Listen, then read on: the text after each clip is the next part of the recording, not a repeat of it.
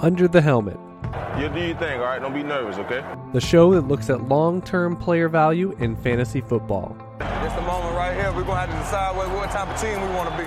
Building dynasties each and every week. I don't even know your name. What's your name? Chad Parsons, Telling you, man, you leading the league in hydration. I got a dynasty team reaping rewards for the next decade. Katie Flower, You may beat me, but you will not outwork me. Tim Torch. There's only one winner, Chad. Find their written and premium audio content at uthdynasty.com. Playing it safe in Dynasty means you're going to lose. Stop talking about it, man. Let's get this going right now. Welcome to Under the Helmet, looking at some long-term player value in fantasy football. I'm your host, Chad Parsons, joined by Katie Flower. I want to highlight a few of the recent pieces of content over at uthdynasty.com, in addition to all the rankings, metrics you need to have your best season yet. And Trade Calculator finished up about 15 to 20 players looking at their early 2021 NFL Draft spotlight profiles there. So a number of the key names to know, whether some of those players have full seasons, partial seasons, no seasons, with the college landscape coming up. Again, this is just sort of a moment in time. Here is the lay of the landscape. Also, one thing I did want to highlight was I did a piece looking at the first round of startup drafts, and with the ADP predictor at UTH, looking at what they would need this coming season based on their overall profile of predictive factors and measures of what they would need points per game wise to kind of stay there. Because again, you're looking for some insulation, and some players, teaser from that article, some players are riskier than others based on, just being able to stay up in that strata, even just 12 months from now with your first round pick. So it's not really startup draft season, but Katie, you know what it is?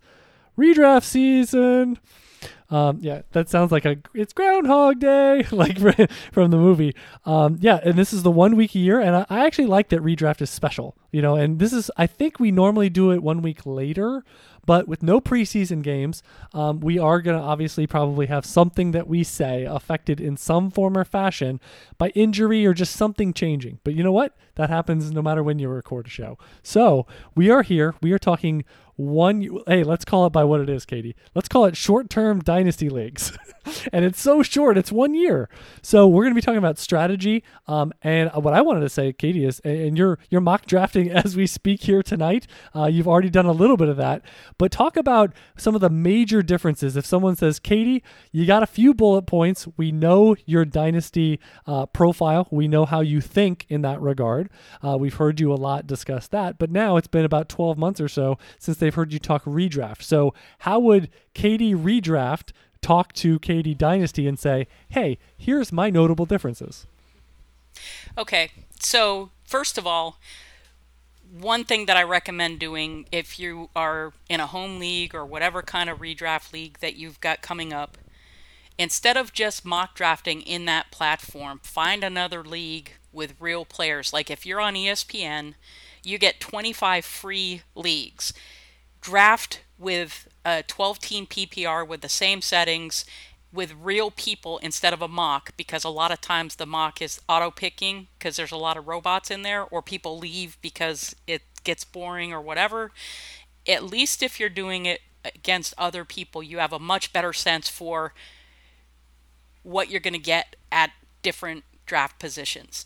And then secondly, I always go into my draft with my iPad and RotoWorld and Twitter and the news, and I make sure I'm up to date on any injuries that may happen that same day of your draft, that same minute. I've been in a draft and had breaking news where a player was injured and just cut him.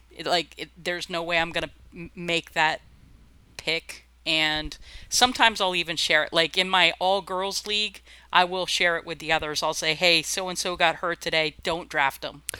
Just to be nice. Well, just to add one thing onto that, I remember last year, I believe it was the Antonio Brown news, broke while we were in the SiriusXM studio, and we had a draft and or auction, I can't remember which it was, going on. And that was a literally public service announcement, and he had not been selected or bid on yet. And it was an actual, now talking point of who's going to take him, how is this going to adjust live fire, breaking news, part of that show that was covering it. So yeah, like you said, even a quick search of Twitter, before you make a pick, or sort of players you're interested in, if you want to stay ahead of the game that you might be looking at over the next 15, 20, 30 minutes, just however you can. But yeah, I mean, especially this time of year where an injury could occur, anything off the field, just something that could change your mind one way or another. And redraft, there's a lot higher stakes than if you're doing a startup draft right now, because it's a multi-year thing. Right. So some of the things that I focus on as a redraft player, and I've been told, don't do this, but it's been successful for me, so I do it. My tiebreaker is if you've got 2 running backs or 2 wide receivers in the same bye week, and you got somebody else that's really close, I take the somebody else that's not in the same bye week. I do try to pay attention to bye weeks, and that's the tiebreaker. Now, if there's a big cliff, then no, I will take the 2 guys and just get enough depth at the position, and worry about week 10 really when painful. Week 10 gets there. Exactly, and worry about week 10 when week 10 gets there. The other thing that I don't do that a lot of people do is handcuff. I try to get other people's handcuffs. Like, I like good players, and if I think a guy is going to be a breakout by mid-season and there's somebody else's handcuff, well then shoot, I will just go ahead and take that player. Well, handcuffing your own guy also decreases your upside, because you insulate yourself. I got my first round pick is so-and-so, and let me draft their handcuff in round 10 or something. Well, if you, like what you said, just to finish your point, that drafting somebody else's handcuff means you could have 2 starters. It increases your variance on the downside. But again, that's not, and the other thing is, are you really going to hold that handcuff? If they're a true handcuff to you, I think that's going to handcuff yourself with that roster spot the whole freaking season. And how many handcuffs on the waiver wire will you miss out on? Right. And there is one exception to that rule. If I think that the handcuff is going to get enough playing time to justify them as a flex, Kareem Hunt, even if the other starter is starting, even if they're not injured, like, for example, there's a pair of guys, and they are handcuffable because they're in different rounds. But Mark Ingram and J.K. Dobbins are a good set where I would not mind owning both of them. I think they're both going to be relevant without an injury. And then if there's an injury to one or the other, then you've got a solid gold stud. That I'm okay with. But if you're just going to get, and especially like, who's Todd Gurley's handcuff? We don't know. It's way too early. Like, there's 3 guys that it could be, and we don't know. And would it matter if he's out? Games. That's what limits the appeal too. Right, exactly. So there are certain situations where if I think the guy is fantasy relevant for at least a flex spot or a bye week fill-in, I'll be fine taking them as a quote-unquote handcuff, and I don't mind owning both of them from the same team. Okay. But pretty much just the rest of my strategy is I go with best player available, and I try to do enough mock drafts from each different position. Like, going into next weekend, I know that I'm drafting in the 3 spot in a 12-team, one quarterback. So I'm trying to mock as often as I can in that 3 spot.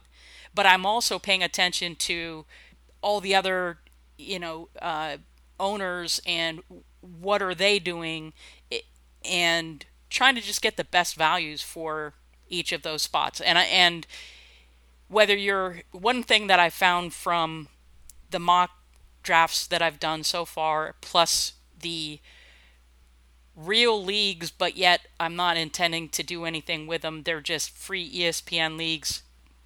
I do mock with real people just to get that more real feeling and real, as opposed to with a mock draft, it could be all robots and auto picks, and that's no fun. That's not realistic. But drafting against other people, then you at least get a feeling for perception of other people and what they will want. If your draft for your league coming up, if it's home league, office league, whatever, if it's on a known platform, if you know it's on ESPN or Yahoo or etc., would you advise folks to only mock draft on that platform because that would be the ADP, or is there value in going around and doing mock drafts on a bunch of different platforms to simulate different scenarios? I think it would get too confusing. Most people aren't going to. I think it would get too confusing for the average Joe redraft person that doesn't want to spend a lot of time. I think stay with the platform, get a better feel for guys that you're going to have to bump up. Because a dynasty owner, honestly, when they draft in their redraft league with their friends or whatever, I would guess that they're probably going to be the most knowledgeable person in the room. Or close to it, or the top tier, whatever you want to put on it, that it really is about, like, you don't have to get super cute, you don't have to overthink it, because you're already going to be a really knowledgeable person in the room, especially in the later rounds, and just you've navigated drafts and you do it more than once a year. So you're going to have so many inherent advantages that it feels like, I mean, the ones I've done, especially home league types, you really just have to press your finger on, on the neck and just keep pushing, because there's going to be some scenarios in a positive way for you where it's like, oh, well, so like they're going off the rails, they're reaching on players, they're doing stuff that I've never seen, whether it's a mock draft, etc. So, but that's a good thing. They can't really screw you like, oh, quarterbacks are going so early, it's a start one, what's going on here? Well, just exploit that. I mean, that means you can just wait longer and get an even better quarterback. There's a number of things that happen you just can't plan for, but in my experience, that's only been in a good way. Yeah. The other thing is that I discovered some years it's better to be towards the front of the draft, towards the end of the first round. And sometimes it's good to be in the middle, but this year especially, being anywhere 5, 6, 7 stinks. Yeah, because the turn is pretty nice with some of the running backs there, and the early part is nice too. So, right, the early part is nice because you can get Christian McCaffrey, and then when it comes back around to you, there's all kinds of really good still players, and running backs do tend to go earlier, so you could still get a really stud wide receiver and then a very more than solid RB2. And then, you got to wait for a little bit, but still, you've got a good core there. If you're down at 11, 12, or 10, 11, 12, anywhere in there, you're drafting close enough on a corner where everything hits. But if you're in the middle, that what I have found is you're always pressing. This year, specifically, you're either settling or picking early. You're settling for somebody that nobody else wanted and you feel like you have to take them, or you have to reach for a guy that's maybe 15 spots, 12, 15 spots or whatever down the line to make sure that you obtain them. Yeah, I find that mid-first, I mean, to me, the line when I was doing the Scott Fish Bowl, I really wanted to look at McCaffrey, Barkley, or Elliott, ideally. I think ended up Kamara. I can't remember what ended up happening, but worst case, or in the mid-first, you're kind of looking sometimes at wide receiver 1, which I think doesn't have as much juice for me personally because, as you mentioned, sometimes late round 2, round 3, round 4, there's really high-level wide receivers. Like, I am super comfortable with the position this year. And yet, if you go running back in the mid-first now, late August, what we're talking about is Dalvin Cook in that range. Clyde Edwards-Helaire is now going in that mid-first type of range. Are you going to go for Mixon or Henry? So you're kind of pressing at running back, or you basically have to sharpshoot and say, who at wide receiver, if I have the landscape of everybody or everyone but Michael Thomas or whatever. And to me, those are non-optimal choices overall, as opposed to, like you said, if you're inside whatever line you want, if Kamara's inside the line, does it stop at Zeke? But then you have to be in the top 3, 4, 5 guaranteed to get a look at one of them in a one quarterback. I got Michael Thomas at 111 just now. I got Joe Mixon on the turn at 202. And then I got Odell Beckham at 311 and Todd Gurley. Well, that's what we're talking about. I mean, the fact that you got Beckham late in the third round. And I've seen some people say Gurley is on their do not draft list. But round 4, I mean, guys like Gurley, Fournette, Bell, I don't know about you, Katie. I want right there. If you can get guys like that as your running back 2, or sometimes your running back 3, depending on the draft. To me that spells like it gives you wiggle room. because again, anyone could end up missing time and getting injured, but these are known roles. Like I want in the first 4 or 5 rounds, I mean, I might mix in one guy where it's like, this is my guy. I think there's huge upside here, but just hitting some doubles and triples, based on what you're paying with these roles, especially of workhorse, those guys aren't getting challenged. And that to me, even with, as you mentioned with Odell Beckham, I mean, these are known high volume players that either have some sort of stink about them. And when you're not worried about what does 2021 hold, that's really when you can take shots like that. Yeah. The other strategy that I do when I'm either doing a mock draft or a realistic life, like drafting a league but don't intend to stay with it because it's ESPN and it's free, either way, if I've got certain guys, especially if they're rookies, let's say Jalen Reagor, for example. I really like Jalen Reagor. I think he's going to be impactful in year one, at least to some degree. To a certain extent. Yeah, to a certain extent, whether it's later in the season or whatever. But I won't draft him in a mock draft. I won't draft him in the simulated realistic because I want to see how late he actually will fall. Right. With other people that aren't dynasty people that don't necessarily know who this guy is. Gauge the room. Yeah. And exactly. See, so if that I ever did mock drafts that were like 4 ADP or for whatever, I wouldn't I have a hard time in those settings because I wouldn't want to displace or what's it called? Wouldn't want to influence what's going on because like you said, seeing how far someone falls is more of a tell than one person, like the NFL draft, one person, one team drafting a player, that doesn't really say anything about the league in aggregate. It's more about, hey, I'm going to let him go. I really like him, like you said with Reagor or any of these others. Let's see, is it 2 rounds later than I would take him? Let's gauge that. I wanted to ask you at quarterback. In a start one, what's your general mentality there? And is 2020? You know what it is. These are leading questions. I'm an interviewer, Katie. Come on. I don't know. I know, but I'm laughing. I don't know what your answer is. I have a guess what maybe the smart answer would be, but maybe you have a strong take on someone else. I've been able to get Matt Stafford in round 12, round 13, and even if Matt Stafford is gone, he's not the end of the line. I would take Ryan Fitzpatrick. You don't even have him on your ADP. He doesn't have one so late. Right. I would take any... Who's available late? Yeah, Ryan Tannehill is a good quarterback in the 12th or 13th round. I will take him. Sometimes I'll even pick my defense and kicker before my quarterback. The last 4 spots every year are going to be some combination of quarterback, tight end, defense, and kicker. Wow. So you are.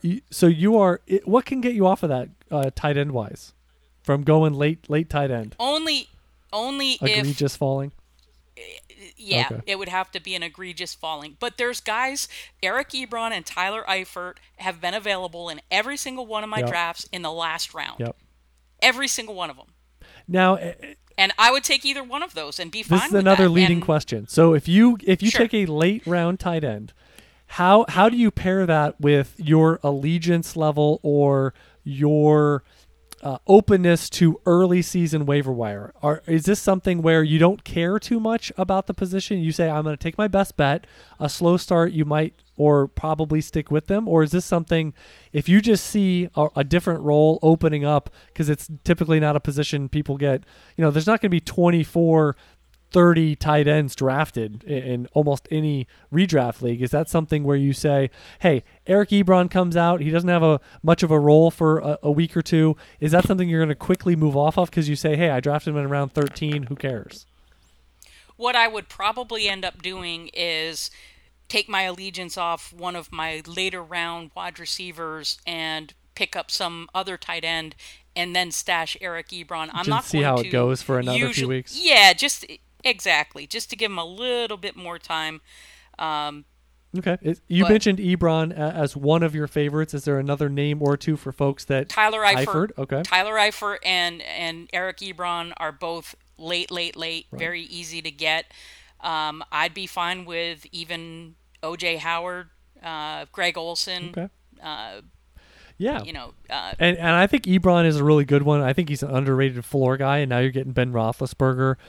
Even though there's a lot of targets there, I mean, he is one that could be one of the touchdown guys in that offense. I think Greg Olsen, just if you are drafting with, hey, week 1, week 2, let's see how it goes, and you can quickly move off of that, Greg Olsen, you're going to see what you have. He's got Russell Wilson. The wide receiver core has a couple at the top, but not super deep at the position. And is Will Dissly healthy? And is he going to have a role? And I think you can get all that answered within a game or two and just have a sense, of how much he's lost or hasn't lost. And he's like a last round pick. I mean, so it really is deep. You mentioned a couple others. I mean, you could probably put Jack Doyle into that, or OJ Howard is another one, but like you said, these are guys available beyond the top 15 or so, and you really don't have to go any deeper than that to find, like you said, a last 3 or 4 round sleeper.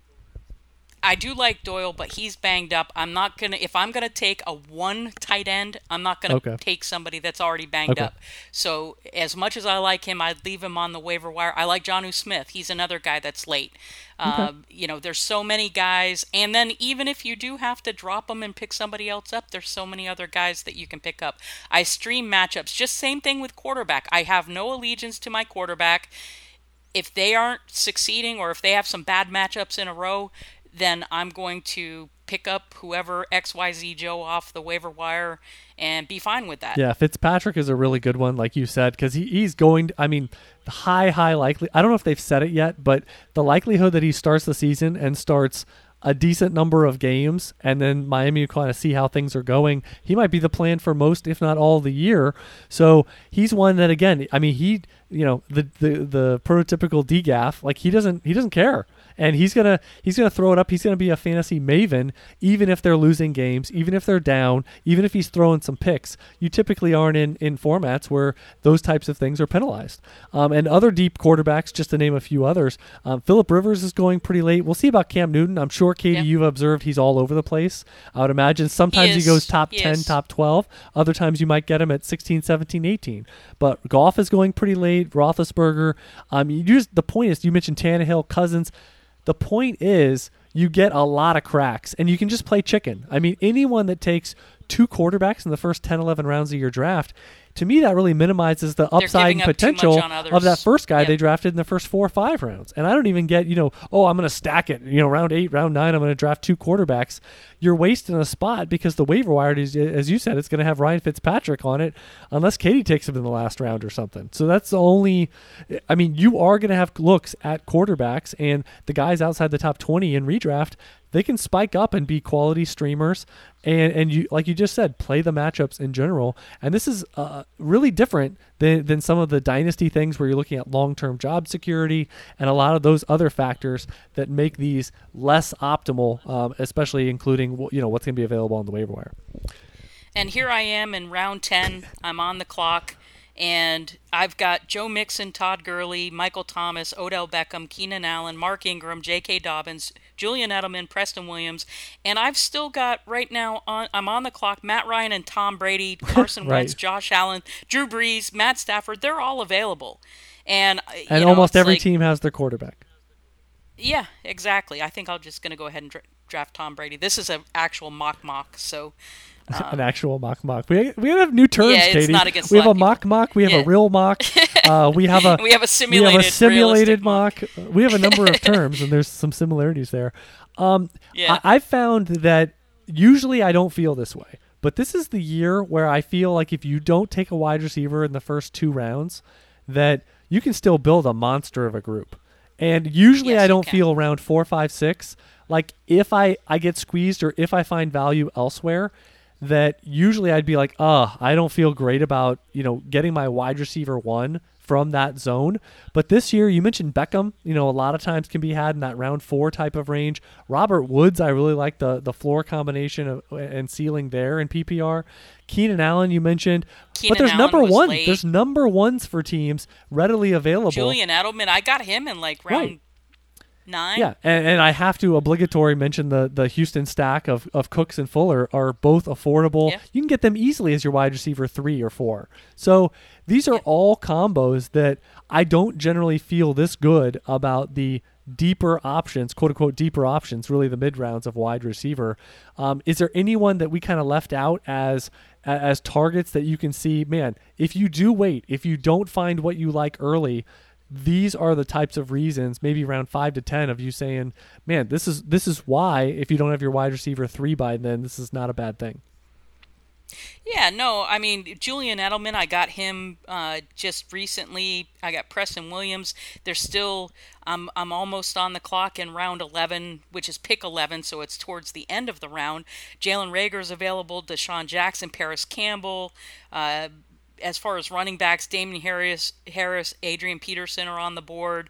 Where are you at in terms of, you get to round 10 plus? Are you one that you side with running back exclusively? Yes, you have to mix in quarterback and tight end, but those precious few final spots that are, frankly, I mean, priority free agents, priority waiver wire, are you one that you typically side with a running back that may need an injury? Maybe it's a running back that has an unclear depth chart, or do you take a shot at a wide receiver where you say, let's see if I find lightning in a bottle in the early weeks to keep them on my roster? Does that differ at all from maybe your later rounds in dynasty drafts versus redraft here? Because it's 12 team and you've got such short benches, you typically, there's still people that are starters or potential. Like, I just got Damian Harris and that's nuts. AJ Dillon. That is nuts. And yeah, Damian exactly. Harris might be the week 1 starter, and you're what round did you say? 11? Yeah, it was pick 11, and then at 12:02 I got AJ Dillon. Right.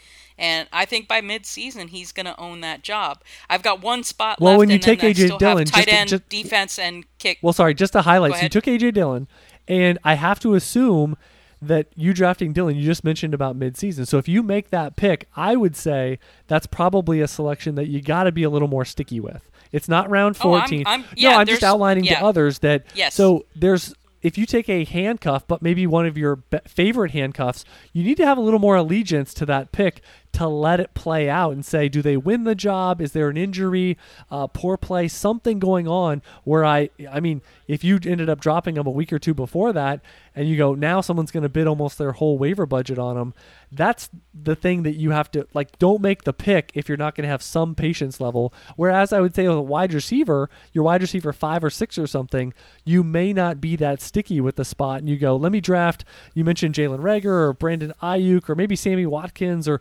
insert guy here, that if you don't see it after a game or two in terms of the involvement in the offense, you may very well need to drop them and move on. And I think wide receiver versus running back, that is one difference.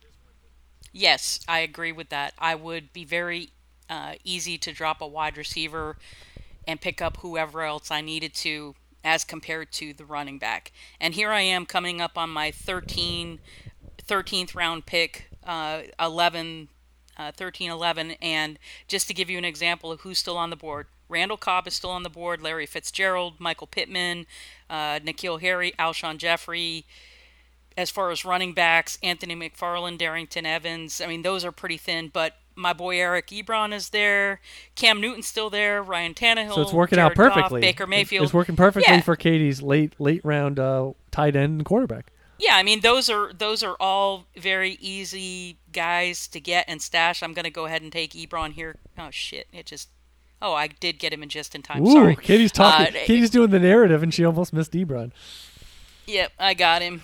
So okay. Now I've got to decide who's going to be my last spot. It doesn't matter. This is a mock. Well, but anyway. So let me ask you this. We've talked about some of the general players, some of the general roadmap here. How would this differ? Let's say we go to Superflex redraft. How does your approach differ? Or do you still say, you know what, I'm probably not getting one of the top 15 quarterbacks or so. I'm still going to be patient, but it just means obviously that you would be taking those picks in a higher round. It depends on the scoring settings. If it's 4 points for a touchdown, then yeah, I don't care. I'll wait. I'll be patient. It also depends on your draft position. But like Patrick Mahomes in his rookie season, I was able to get him in like round 13 because nobody ever even knew who he was. I try to look for those guys like a Teddy Bridgewater, somebody you haven't seen in a while, and Okay. I just exited the draft because it's too distracting and there's It's only going three. fast at There's the only end. 3 players left.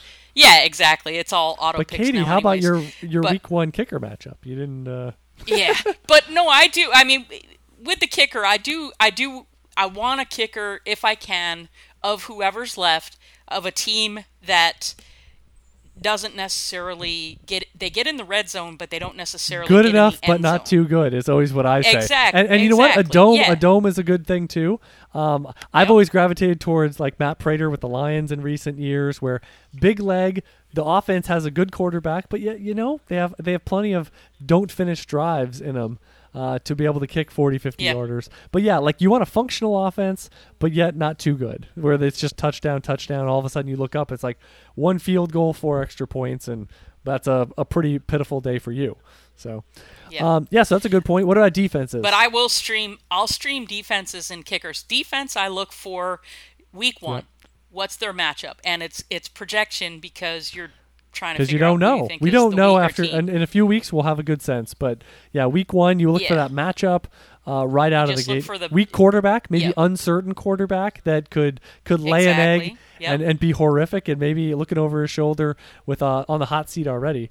So that's a Yeah, good one. But I'm usually one of the last ones to get a defense. I'm usually one of the last ones to get a kicker. So I just try to judge the best of the rest. As far as sleeper defense, somebody that has a good week 1 matchup that is way down in the ADP is the Titans. Oh. And they were really coming on strong towards the end of last year. If they can pick up where they left off, they're a good defense to start off with, and then stream from there once you get a lay of the land and you can figure out, who's who and doing what. But there's no need to pay, Right. top dollar for a defense in redraft. What about if you go best ball? And typically best ball, you're going to add some roster spots. So if you're playing redraft best ball, how do the half hour of KD Nuggets that you have put out, how would you tweak that a little bit based on a best ball format? I want home runs. I want guys like Henry Ruggs. I want guys like Will Fuller. So you would shift. I want guys. Yeah. So I more want rookies, more guys upside that- plays that could Yeah, hit for upside- big games. Right, because all they got to do is hit here and there, and they're going to help your team. And consistency doesn't matter at that point. You don't have to figure out, well, who do I start? I'm pulling my hair out. Do I start this guy or this guy? It's best. Is ball. that more So you after the want first home few runs. rounds, or is it throughout the draft? Even in round 1, round 2? No, I mean round 1, round 2. Okay. You want home runs of the best players available. Okay. Like if I've got the opportunity to get Christian McCaffrey, I'm going to take Christian McCaffrey. If I've got a guy that's injury prone, I don't care if he's the guy like Dalvin For Cook. 6 I'd feel games, more yeah. comfortable taking right. I'd feel more comfortable with him and his contract situation. He says he's not going to hold out. He's been there so far, but you never know. He's also potentially quote unquote injury prone. Leonard Fournette, guys that are less stable but are highly talented. I'm going to be fine with at any round if they're the best player available. I don't care at that point. Okay. And the other thing I thought of was the deeper league. So let's say you're actually, I would say deep for redraft feels like if you go beyond about 18 spots or so, you get to 20 Yeah. spots, especially beyond that. With those, What format does that? with those, I guess it's all. I guess it's league. yeah, dependent. sure. So if you have a few extra spots, are you going to gravitate towards those home run, say wide receiver shots? Would you take maybe an extra quarterback or tight end, or would you say give me the injury away running backs that would be massive waiver pickups if they were to get that injury or starting job in some form or fashion? So you're round 18 and you're not thinking kicker defense, Katie. Are you more likely to go running back or a different position? It depends on how well I've done at each position. It depends on my draft spot. So if I'm lighter at running back, I'm certainly going to pad that towards the end. And if I've got 2 or 3 very reliable wide receivers, then I'll go thinner at that position overall. If I ended up with a mosh pit, then I'll maybe take a couple more flyers just to make sure that I'm covered. It really is. I'm not just blinders on that's all you got to focus. You've got to be a little flexible based on how the draft unfolds for you. And since I'm going to finish on a positive note here, Katie, I have to ask one negative question, which is the in-person draft, the in-person auction. That's not going to be commonplace this year. So unfortunately for folks that get together, whether it's locally, whether you travel, it's a big deal. Those aren't going to be happening. Do you have any big memories of in-person drafting to some degree, or do you have things that just you'll miss out on, or folks will miss out that you kind of reminisce about with previous in-person drafts? Well, Kevin on Twitter he knows I'm fun at drafts. I like to sing. Like if I pick Todd Gurley, then I'll start singing a song about Todd Gurley. I'll make shit up, and I will make, if somebody says something I'll about their player, I'll have some kind of pun ready or so I make the draft fun. And if there's a big board and you take the stickers off and you put the sticker on the board, I'll even slam my hand against the sticker to like stick it on my spot and say, that's the guy right there. Yeah. Just, I like to be big and fun and just liven it up. So that I'm going to miss. That's fun to me, is having a draft, needling picks a little bit, but not going too overboard. If somebody, takes a quarterback, like I've seen some really bad picks, and sometimes it's hard to hold your tongue. You'd be like, oh my goodness. But, a little bit of needling here and there, but not going too overboard. Yeah, I'm a huge talker. And sometimes, and it honestly wasn't the same. We did an expert one, and it was a Zoom call, and it was an auction. And it was a lot of fun. Yeah. I mean, but it's not the same as being in the room. It just is not, unfortunately. And hopefully 2021, we can get back to that in a larger degree. Finally, Katie, I wanted to ask you, for redrafts coming up, what are, for this year specifically, maybe what are some positives from this year, and the fact that, it might be Zoom, it might be online and everyone's on a phone or something like that. What are some positives you can think of, or any final thoughts for folks as they go into 2 weeks of quote official redraft drafting season? Yeah, so we're going to do our home league redraft on Saturday via Zoom and get on probably 30 minutes early and chit chat. I mean, we're going to miss the drinking and the camaraderie. I mean, we usually go all out. Everybody brings a dish and we have a nice good meal and drinking, and then we get into the draft, and there's no timer. You take your time. This year we're going to be on ESPN Live, which is a minute and a half, and if you're not ready, you're going to get auto-picked, and that will stink. But it'll be fun to be able to see people's reaction on Zoom. I do a lot of Zoom work for work, and I'm very familiar with the platform. You can still group chat, even if you don't talk. You can still send messages to the whole group, and I think it'll be fun. It'll still be fun. It is what you make of it. So just do what you can to have fun, and at least there's football. Yeah, exactly. I will say this, I do love the in-person draft with no timer. Because even if you're going to have it, hey, you all have your computers or whatever, we're going to actually not have a board and run it through, a site that's online, doing it with no clock or having someone put the picks in or something. I actually like the casual, hey, we're not in a huge rush. Let's make an evening out of it, a day of it, whatever the time frame is, because, hey, part of it is, needling Joe that he's been on the clock for 5 minutes. Where is he? He's in the toilet. Like, it's just, stuff like that makes it human. And I think, when you do the 90-second clock, it makes it like, Katie's on there, and yeah, you could be on a Zoom call, but it makes it a little more like, yeah, I'm just mock drafting with a bunch of people from all over the country. It's kind of, it's better, but it's not. It's too close to that, in my opinion. It's like you're in the same room and you got a clock going.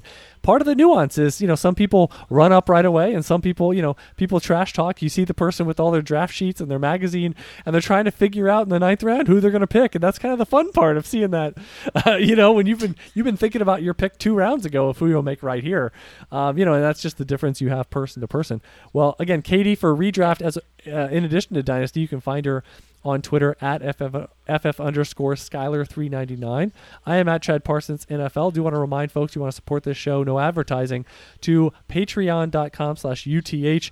A lot of recent content on there. We do a feature show with Tim Torch every single week that the patrons vote upon the topic. We'll be doing waiver wire in-depth every single week of the regular season. And tomorrow night on Wednesday, the VIP tier, which is all pro and above, you get access, and that's going to be frequent, I'll say, in season. And it's been a couple times in August. Tomorrow night on Wednesday, we have a live strategy call. So this is not redraft. This is for Dynasty, but we're talking about a lot of concepts that apply to both, I'm sure, since now we're in regular season mode. But a number of things. And Katie, you've mentioned, I don't know if we have a date yet, but we are almost time for the 17th annual Katie Flower hosted UTH Jeopardy coming up, right?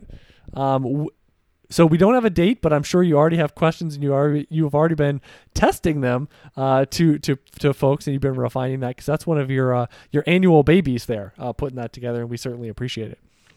So look for that. That'll be a bonus episode coming out to all UTH listeners on your podcasting platforms post haste once we record that. So it should be a lot of fun. And I think I have a spotty track record. Every year I either do really well or sneaky decent is what I would say.